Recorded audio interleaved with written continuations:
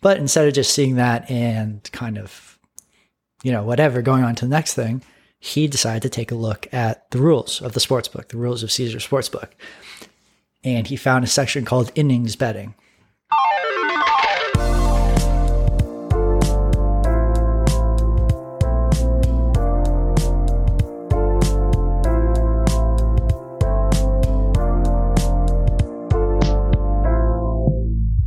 Hey, what's up everybody? GP13 here, coming with a new episode of the Risk Takers podcast. This one's going to specifically focus on giving you guys an overview, guys and gals, an overview of bottom-up betting. So since my podcast with JFAR, I've gotten a lot of DMs about, what is first just describe it. That was in the comments of the YouTube video, and a lot of DMs like, what is bottom up betting? How do I get started? What are some examples of it?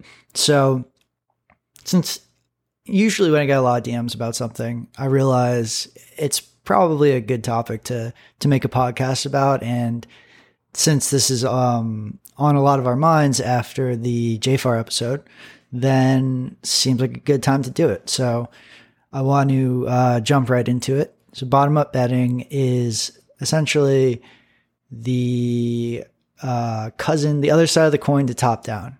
Top-down is what a lot of people listening to know as plus EV betting, and it's essentially just comparing discrepancies between different sports books and using those discrepancies to try and find a price. So you're not trying to come up with your own price, but you're trying to use the sports books, determine who might be better at pricing of the sports books, and then use their price.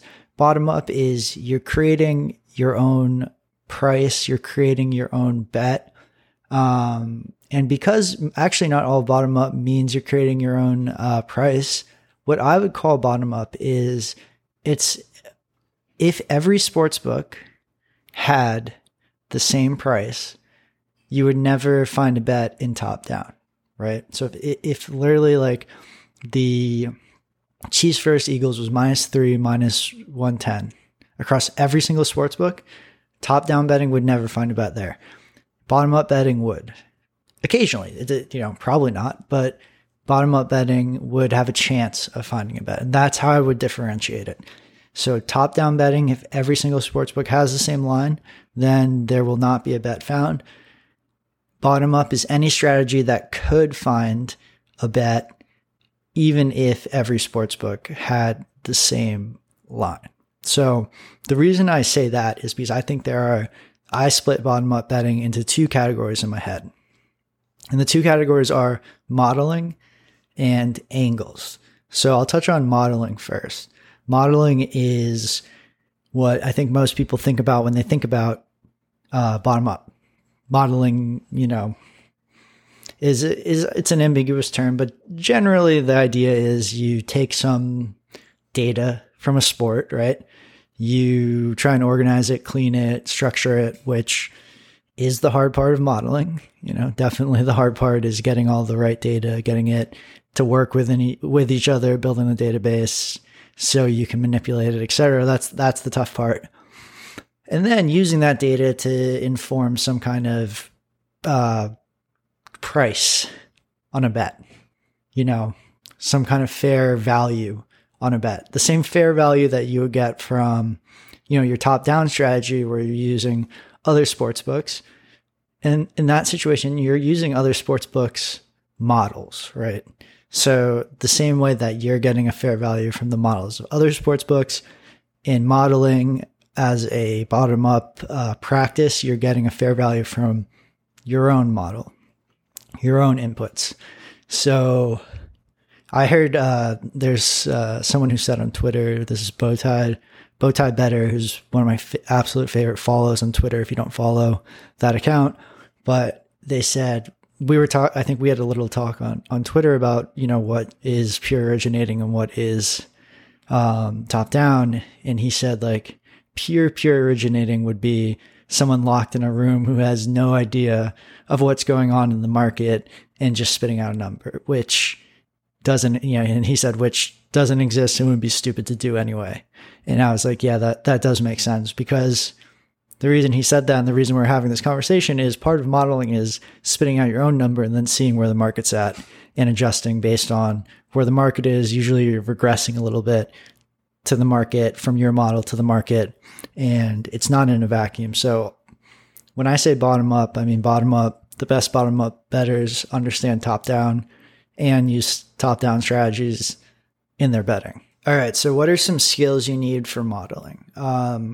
The first skill is research. You need to be able to quickly find information that you're missing, because a lot of anything is just looking stuff up on Google, being good at Googling, being good at, expediting the process by finding information out there that you can quickly use instead of spending hours and hours trying to come up with it yourself. So like, let's say you're looking for, how many times has so-and-so gone over this line? Well, if there's already like a code repository somewhere that has this exact thing, then instead of like trying to build it yourself, you could go and just use that. Very basic example, but it's, always go look for something before spending hours and hours trying to build it yourself. And always, try and figure out answers to your questions as efficiently as possible. As someone who switched from Excel to Python, I've done a ton of this research, looking it up, using other people's stuff, asking friends, just being scrappy and using what's out there and trying to learn along the way. So research is very important for modeling. I would say domain knowledge. And this one I say some domain knowledge. That being said, I still think I might even go above some. I wrote some, but now I might go to a lot of domain knowledge, because you need to know what to look for, and you can't just back test. You can't just optimize for historic data and expect to win on it, right? So you need to have some kind of thesis about something that changed or something that's not being taken into account by the market. And you want to have a model that connects with reality instead of, trying to fit something perfectly to the historic data, which has shown in many different markets to be a surefire way to lose a lot of money. Now, why I said some was because if you think about someone like Pick'em Expert, who's really locked in on correlation, I think that's an example where he started out, didn't have a ton of domain knowledge, and still built a winning model because he was very good at basically modeling correlation and gathering data and doing all the important things like database management and all that stuff. And then he learned along the way, he started to, follow the sports and gain some more domain knowledge. But he's a good example of someone who came in and started winning without much domain knowledge. So it's possible. Database management is super important. So that's like manipulating, cleaning, gathering data. So that could be scraping. That could be finding, APIs that you can connect with and interact with. That can be creating your own data. That's kind of low key, a very valuable thing in sports betting. If you're creating good, unique data, that could be something that, you're the only one leveraging. Programming, important skill. Now I said can be Excel. That's where I started, and we did very well with Excel for a long period of time. So I'm not knocking Excel. That being said, I've transitioned the whole, basically everything I do to Python over the last couple months, and it's been night and day. Like, I would never go back to Excel after learning Python. A lot of people program in R for sports betting modeling. That's a good language. And for the majority, I see some split of Excel, R, and Python. So if you already know Excel, maybe start there. Or if you want to learn, if you don't know any of them, I would, maybe choose R or Python and learn while making some kind of basic model, right? And then the last skill you need is it's basic understanding of statistics. So your models are going to spit out, like R squared or whatever. Like your models are going to be based on some type of it could be a linear regression, something as simple as that, where you spit out an R squared and you have to know what that means. It's actually, you don't have to go take a class on statistics. But it's important to kind of understand the terms and how models work, talk about training data and test data, and kind of the intricacies of what's happening. And if you have domain knowledge, it's helpful because you won't get too lost in the sauce. You won't be too swayed by just like your model outputs. But if you have both domain knowledge and some understanding of what the model is saying, it gives you a way to kind of idiot test the model so you don't lose a ton of money, So those are the skills that you would need for modeling. And now let's just do a quick example of what a sports betting model could be in practice. So what you could be doing is you could be looking at, so you want to go into a model thinking about like, what am I trying to predict here? What market is this model going to be for, right? Now you could be trying to predict something very niche, like second half assists or something. You could be trying to predict a mainline market like NFL spreads. But what you want to do is you want to think about, okay, what am I trying to predict? So let's just go with second half assists because it's more accessible. It's more realistic as something you might be able to model and win at than NFL spreads, which is going to be much, much more difficult. So if you were thinking about how to predict second half assists, what would you need to know? Well, you probably need to know, you're doing this for each player. So you need to know kind of just a baseline, what are their second half assist numbers? Maybe what are their full game assist numbers? Then you'd have to know something like their lineup. How many assists do they get? What do certain players being in and out affect their assists? What happens, in the first half? What happens in the first half affect their assists? Is there someone that they split time with that you need to, maybe do an input on their total fouls in the first half that might impact how much playing time that person gets in the second half, right? So basically you're just trying to like determine how much this player is going to play, who they're going to play with, and then in those circumstances, like give them a, efficiency rating on assists. So you would try and gather a couple different sets of data, combine them all together, and spit out some kind of prediction on second half assists. And then you would, this point, and this is where the top down comes in, is you go look around the market, see what's posted out there, and you might regress your model, 20% to the market or something. And it's kind of an art because first you wouldn't regress it to just the market. There's certain sports books that you would respect more on their second half assists, and that comes from just following them, So you would do some kind of composite or just pick one or two of the more respectable ones, the ones that the market tends to move to, and just use those. And then how much you want to regress towards the market. I mean, I don't know the perfect way to do this. I think I've heard 20%.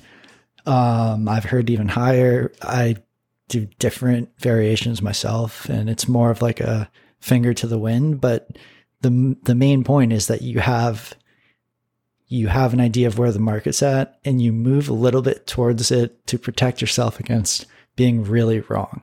So in that example, we check the sharp books for assists. We'd have our assist numbers, and we would move our assist numbers slightly towards the assist numbers of the sharp books. And then if we see any value, it's the same thing. You got a fair, you got a line, and you make your bet. So that's just a basic example of modeling. Okay, now the second half of bottom up betting, which I break down in my head to modeling and to angles, is angles. So when I think about angles, I'm thinking about still a bet that doesn't show value in a top-down sense, but it's not a pure output of a model. It's not you have a bunch of data that comes in to your model and it spits out, LeBron 27.5 points, and you see the line's 30, and the probability difference between 1 point, and you say, oh, so he's 60% to go under. I can take the under. That would be from a model. An angle is you're not going to have necessarily a fair price, but you will have very strong evidence that the bet is a good bet. And these are going to be based on more heavily on domain knowledge, understanding sportsbook rules. Correlation, of course, is going to play a role in a lot of these. And you're going to, make a bet where you don't necessarily have a fair, but it's a really good bet. And I'm actually going to give an example of this first because I think it's not as easy for everybody to picture, but a couple examples. One would be the Mikal Bridges situation. We all remember that game where, he was preserving his Ironman streak and he played a couple minutes and then sat out. So a lot of people, not a lot, but some people who knew the NBA very, very well understood the coach talk, understood Bridges' Ironman streak, and understood that while they were going to sit some starters, that he was probably going to go in, play just enough to, preserve the streak, and then leave the game and kind of rest with some of the rest of the starters. Now, what happened in that situation is people knew that this was likely to happen. They didn't know the exact fair value. How do you put a price on that? How do you put a price on guessing that someone's going to try and preserve their Ironman streak? So what bettors did, what the sharp bettors did, was they took a lot of same game parlays correlated on Bridges unders, right? So basically saying like a ton of unders parlayed together that he's not going to get, X amount of minutes, but he will set foot on the court to preserve the streak. So it's like he will play, so the bets will stand, but he will not play enough to, get any of his stats up to the line, that the books have set for them. So that's a great example of one of the more recent popular angles, which, people want a lot of money on. Golf correlation, another one. Like you might not know exactly the correlation between two golfers' scores, but that the overs and unders are correlated if the course plays hard or easy. So you're willing to place a bet by knowing that about golf, that a course could play hard that day, play easy because of the conditions, because of the course.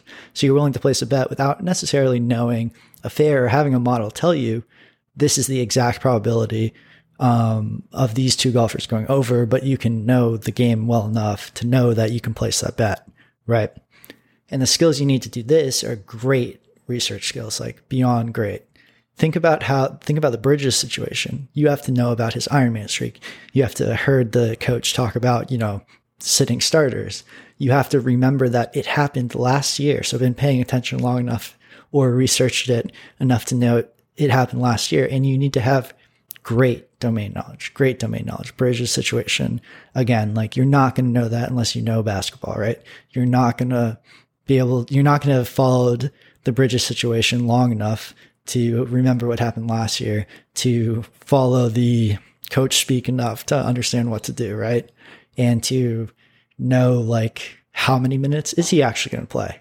Like if you told me that, I'd be like, well, I don't get it. Does that mean he's going to actually play the whole game to preserve a streak? Like I know nothing about basketball. So I'm still, even if you told that to me, I still wouldn't be as effective of putting it into practice as somebody who has really good domain knowledge and knows exactly how the situation is going to play out most of the time, right?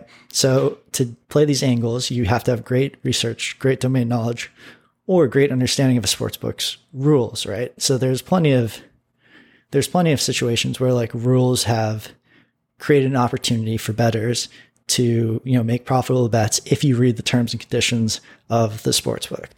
And to finish up, I wanted to give an example of an angle that relies on knowing the house rules. So like a house rules angle.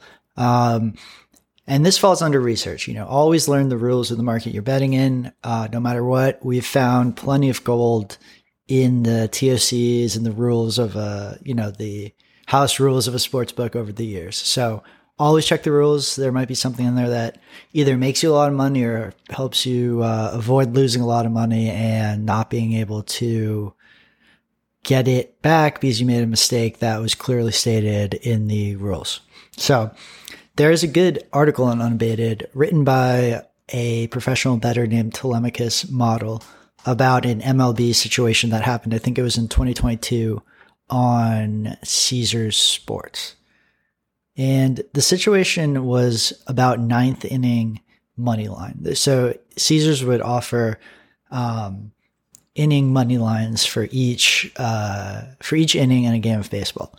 And usually the money lines would be like pretty close depending on the relative strength of the team. But he offers an example in his article where he shows the 7th, 8th, and 9th inning money lines of a Rockies at Miami Marlins game. So each inning, in the 7th inning, the Rockies are plus 115, Marlins are minus 135. In the 8th inning, Rockies are plus 120, Marlins are minus 140.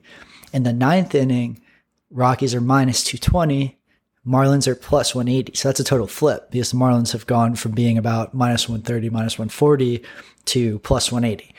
And he says, why is that? We always have to ask why. And it's because in baseball, if the home team's winning, they will probably not get to bat in the 9th. So fair enough. The Rockies would basically just get to free roll the Marlins a large percentage of the time, and those numbers look right. But instead of just seeing that and kind of, going on to the next thing, he decided to take a look at the rules of the sportsbook, the rules of Caesars Sportsbook. And he found a section called innings betting. And these are the two rules. Rule number 1, predict the team that will score the most runs in a specified inning. The full inning must be completed for bets to stand. In the event of a tie, this is rule 2, bets will be void unless odds are quoted for the tie. The main thing that matters there, and you might already realize this, is the full inning must be completed for bets to stand. So the situation is the Rockies are no longer free rolling the Marlins. Because if the Marlins have, won the game and the Rockies have scored in the 9th, but haven't scored enough to beat the Marlins in the actual baseball game, then the bet will void. So that whole 9th inning advantage that the away team has is taken away because the bet voids if the inning's not completed. So what ends up happening is the 9th inning money line should look very similar to the 8th inning money line, right?